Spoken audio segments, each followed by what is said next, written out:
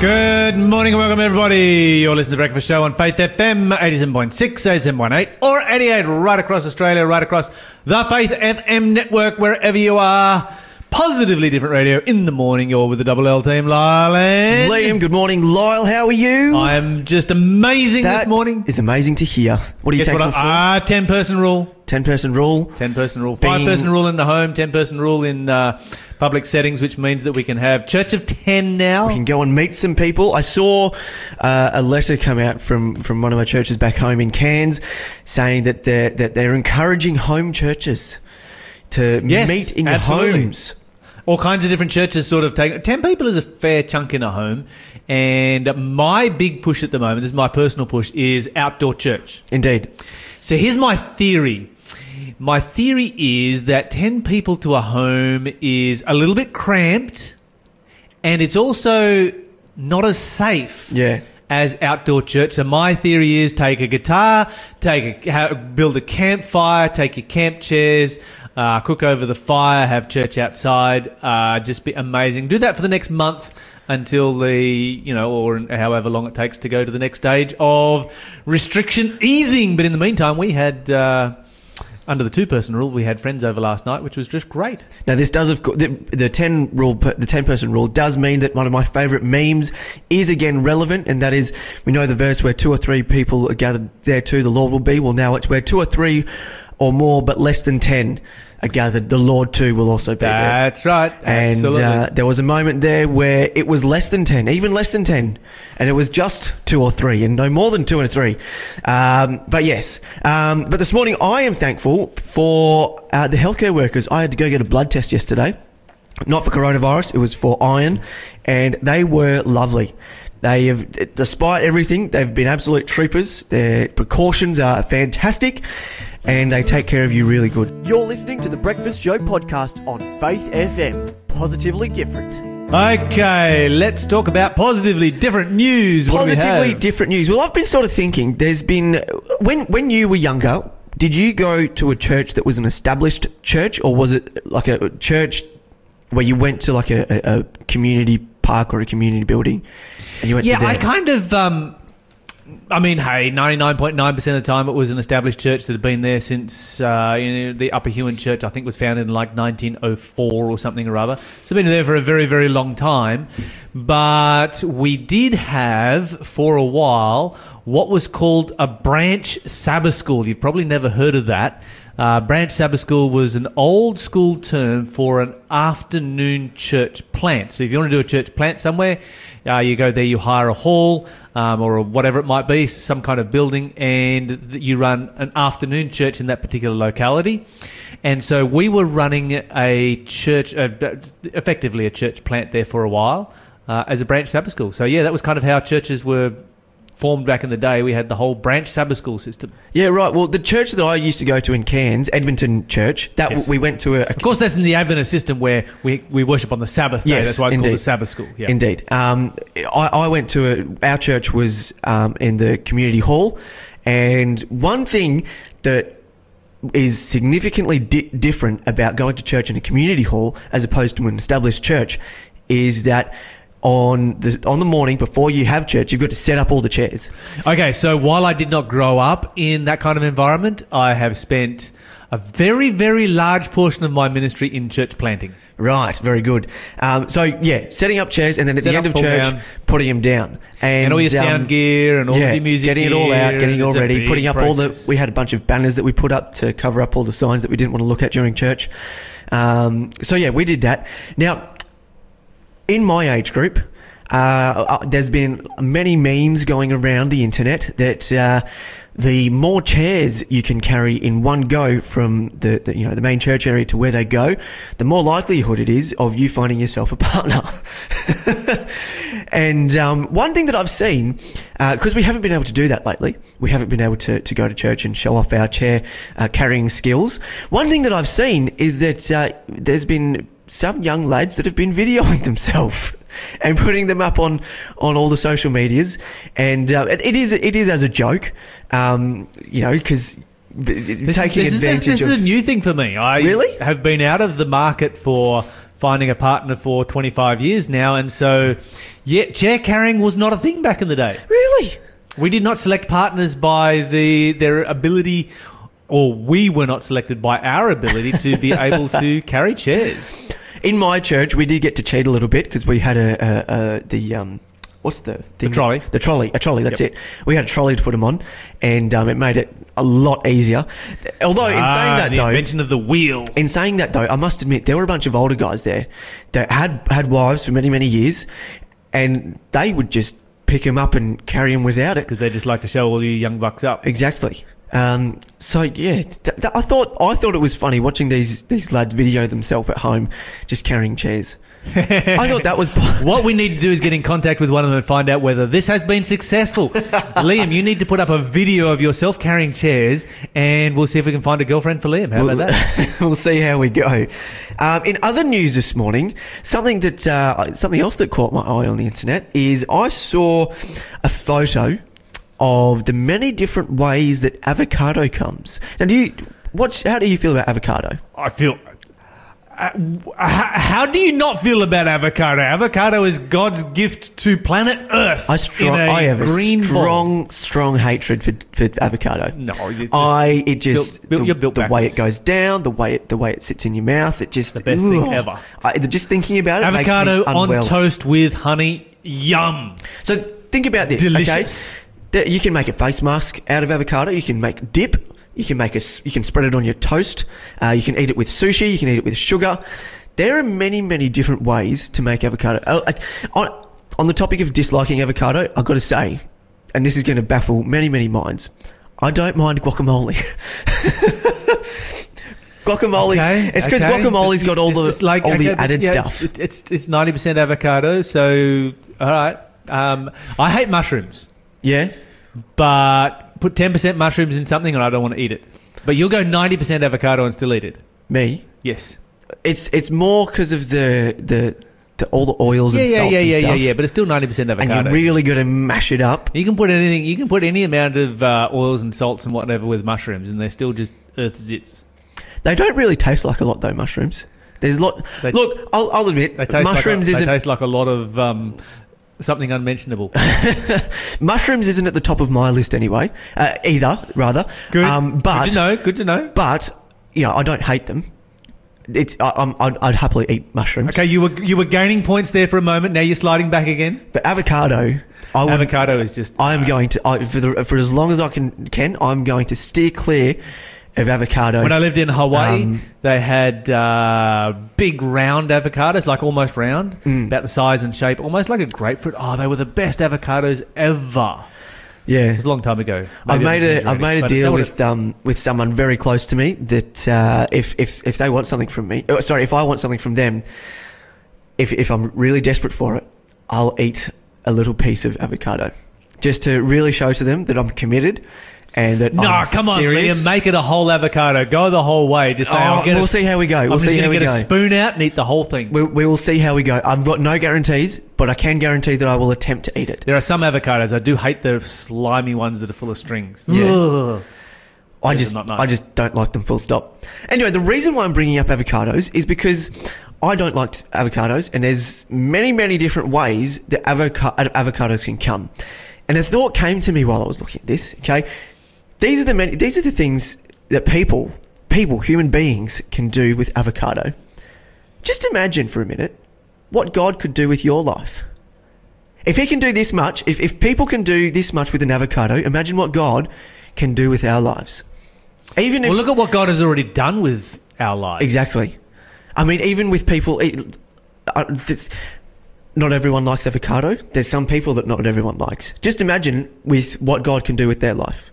Yeah. It's just incredible. And there might be people that, listening to this where people aren't the biggest fan of you. Well, that's okay. We are. We like you. We love you. Absolutely. And we love all of our listeners. Absolutely. And just think about what God can do for you. Just think about the difference that God can make in your life and have him with you today. You're listening to The Breakfast Show podcast on Faith FM. Positively different. Okay, joining us on the phone this morning is Robbie Bergen from Tasmania. Robbie, welcome to the show. Yeah, thanks, Lyle. Thanks for having us. Hey, Robbie, just want to talk to you about the Hope Awakens program that you've been involved with. And we understand you actually started last weekend, continuing this week, working through a number of different stages there. But can you give us a bit of background as to how this program, where it came from, how it started, and what was the inspiration behind it? Yeah, no, it was pretty exciting. I'm just one person in a whole team that got involved in this. It all sort of started back in February and March. Myself and the other presenter, Gary Webster, we were working on some series of meetings that we were doing up in Brisbane. And right towards the end of it, as I'm sure your listeners would be aware, COVID-19 sort of struck unexpectedly. And so it sort of shifted us all from being in-person seminars and meetings to now doing everything remotely and by distance. And so a number of presenters around the country sort of found themselves in the same situation. And out of all of that, a lot of Zoom meetings and discussions and things, we came up with this formula of, you know what, let's just do a national program.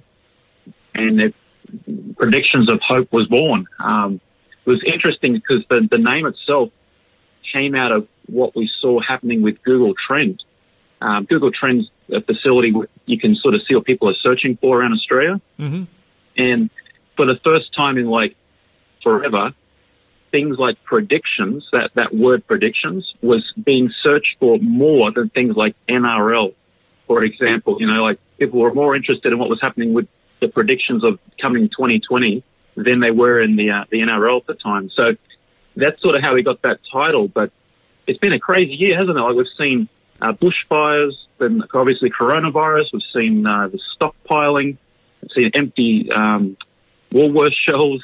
We've seen unemployment lines. I mean, it's just been crazy, and you can understand why people are looking for some sort of certainty. And so Predictions of Hope was born out of that. And as you mentioned before, we had that last weekend from Friday through to Monday.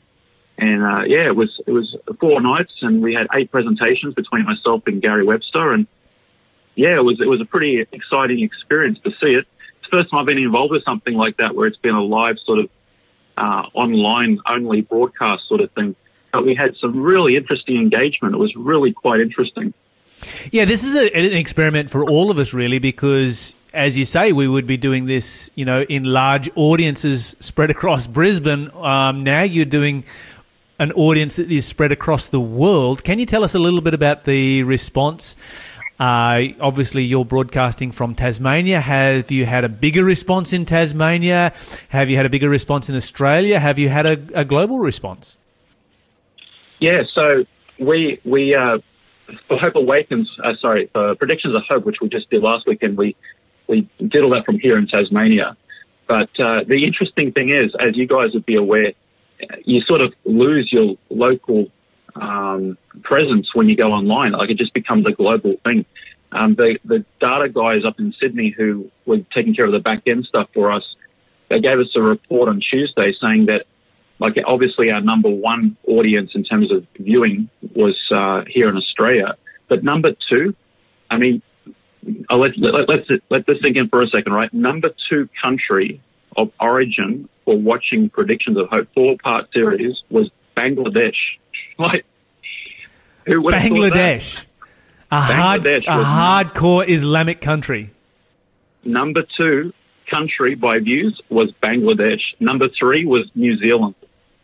So, like, we didn't even have Bangladesh in our mind putting together this program. It was it was focusing on Australia and New Zealand. But hey, Bangladesh, if you want to watch, we're happy to have you. Yeah, absolutely, fantastic. Did you do any advertising that targeted, you know, Bangladesh, India, Pakistan, that kind of subcontinent region? Now, look, all of our advertising was digital advertising, and it was all targeted at Australia and New Zealand. And like that was primarily through Google search, through Google AdWords for Google searches, and also for Facebook, obviously. So, yeah, no paid advertising whatsoever outside of our geographical region. And yet Bangladesh, number 2 in terms of viewing. It's just gone. And they're telling... Sorry? I say somebody's picked it up over there and it's just gone viral through Bangladesh. Yeah, absolutely. And that's the beauty with this whole new approach that we've sort of been... it's almost sort of been forced into a little bit because of COVID-19. Like, there were obviously stuff we were doing online and programs like that, but it's sort of forced everyone out into this public space now. And it's just opening up frontiers that nobody really even thought about up until now. It's pretty exciting. Will these kind of programs ever go back to being the same again? Or will they be forever international now that we have, crossed this barrier? That's something that a lot of people are asking. I think there will be a desire at some point to get back to face-to-face sort of meetings and things like that, and just interaction, because there are things that, it's not exactly the same. Like, you can't go up and talk. Like, when you're doing these public presentations, always in between the breaks, you get a line of people coming up asking you questions and wanting to get sort of deeper insights and things like that. So that part, I feel like people are still going to be hungering for that. But the thing that we've noticed, and I'm sure you and other guys in the same field have noticed, is that it seems to be that the messages live longer now, because in the live events, if you show up 10 seconds late, then you've missed 10 seconds. If you show up half an hour late, you've missed half an hour. But now people can sort of, if I missed it live, I can always watch it on video on demand, So we're actually seeing that with Predictions of Hope, which finished last Monday night. We're seeing people still signing up for the free offers on the video presentations that are still sitting there on YouTube and on Facebook. So even though from a presenter's point of view, you like to have that engagement with the live audience, there's something about having a message that's recorded and living on longer that's impacting people's lives long after I've stopped speaking on the stage or Gary stopped speaking on the stage, So I don't know. I don't know if it's going to ever return back exactly the same way it was. I think we're going to see a lot more live streaming of these sorts of events instead of just, speaking in a convention center or something like that. But I don't know. I hope we do get some element of the one-on-one interaction back. I hope there is still an appetite for that. But I definitely think our reach, I don't think you'd ever want to go back to the way we were doing it before, because you lose the reach that we've had. I mean, who would have thought Bangladesh, come on. Yeah, exactly. When you were researching, the title that you're going to give to this particular series, and you came up with predictions as being a keyword that people were searching for, what kind of content was involved with Predictions of Hope? You've done your 4-part series, and of course it's continuing again this evening. And I just should mention that, as you were just stating here, that this is material that continues to live on. You stay tuned right here on Faith FM after the breakfast show, and Predictions of Hope is coming on straight after us. So you'll get to hear Robbie and Gary straight after the breakfast show. But what kind of content can we expect to hear? Well, Predictions of Hope, we looked at what people are looking for in terms of what they're searching for. We found things like people are searching, one of the number one search terms this year so far was Predictions 2020.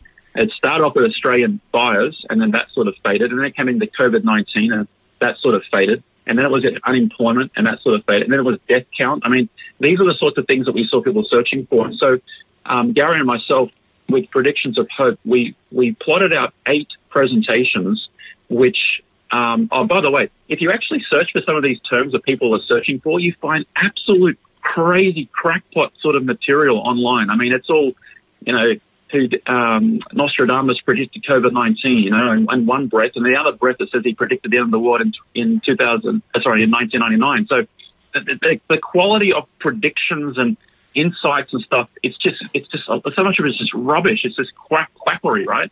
So we thought, there is a source of predictions, and it doesn't cover every area of your life sort of thing, but there is a solid source of predictions that can give comfort and guidance and hope to our lives. And we find that is the scriptures, right? The Old and the New Testament. So what Gary and I did, we created 8 programs that sort of lay a good foundation as to why we believe that the Old Testament and the New Testament scriptures, these ancient manuscripts, why we believe they are actually a source of quality predictions.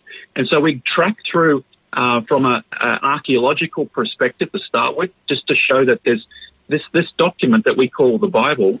It historically, accurately, and consistently gets its facts right, even when the sciences, so-called sciences like archaeology higher criticism, things like that, kept saying it was wrong, It took time, but archaeology validated that. So we start with that sort of framework, and then we move into looking at, well, archaeology is great. Okay, it's great to know that it was historically accurate, these places, these kings, these towns and so on, but it's not super interesting to my life in a COVID-19 universe, So then we start looking at, well, what's the track record of predictions that these ancient manuscripts give? And some people go, it doesn't really contain predictions. I mean, no one, who can predict the future? But when you drill into these ancient manuscripts, some of them, like the physical ones we have, some of them dating back to 2,200 years of age, just the actual copies we have. The original's obviously much older than that. We start seeing a very, very interesting pattern where these predictive elements are laid out like thousands of years, sometimes hundreds of years before events take place. And then as we see those fulfilled, it starts to build this case that we're dealing with something that, like I say in the presentation, I think we're dealing with something supernatural. And so we sort of track the trajectory through these ancient manuscripts from ancient history all the way down to present times, and then we start looking at, well, what's it saying about the times in front of us? So we sort of do this from the past to the present to the future. That's kind of the navigation that we took when we're looking at this series. But as you said, Lyle, this is what we did last weekend was sort of a pre-taste to what's starting tonight, 7:30. Yeah, because you've got 3 speakers in this particular series that are collaborating together, and so far Gary's presented, you've presented. Next one in the series is John Bradshaw presenting, and he starts this evening. What's John going to be talking about? So John is, for those who may not know who John Bradshaw is, he's an international speaker. He teaches in prophecy. He teaches all sorts of theology and things like that. He's a speaker for a program in the United States called It Is Written. It's a very popular satellite program. It's on cable TV. It's on the internet and so on. So John Bradshaw, he's done this program for us here in Australia and New Zealand. And so Gary, he is a New Zealander who has lived extensively in Australia. So we kind of claim him as our part of the world. Yeah, absolutely. There's a few words that you go, yeah, John, you've been influenced there by the other parts of the world. But he's still one of our own. He's still an Anzac, I guess you could call him. He's lived in England, and he's currently living in the US. He's done a lot speaking around the world. But so John's going to take us on a series of topics that sort of pick up where we finished up with predictions of hope and sort of continues on from there. Like tonight at 7:30, he's going to start with a topic called signs you can't ignore. And so he's going to start looking at what's taking place in our world today, right? Like if we look at some of the things happening, I mean, we're all focusing a little bit on the COVID-19 thing and the unemployment here in Australia. But I don't know if your listeners are aware, like there's plagues of epic proportion of locusts ravaging African continent right now as we're speaking. The US has just had tornadoes, like crazy amounts of tornadoes once again. We've seen earthquakes.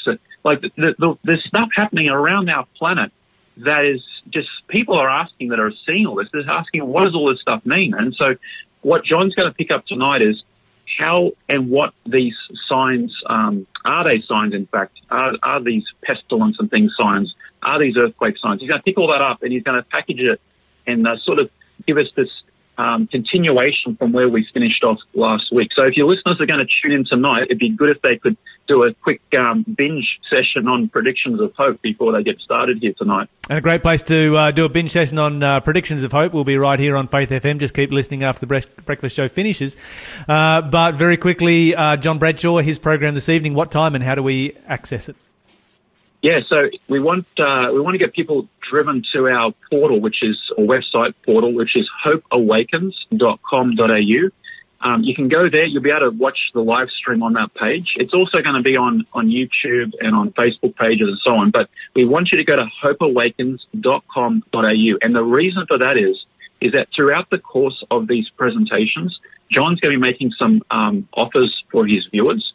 And it's on that site where you'll be able to get access to your free offers. It's also the site where you're going to have all the catch-up. So if you happen to miss one, I hope they're not going to miss one, but if they happen to miss one of your listeners or viewers will be able to catch up with the previous sessions. They'll also be able to access some other resources like directly asking questions.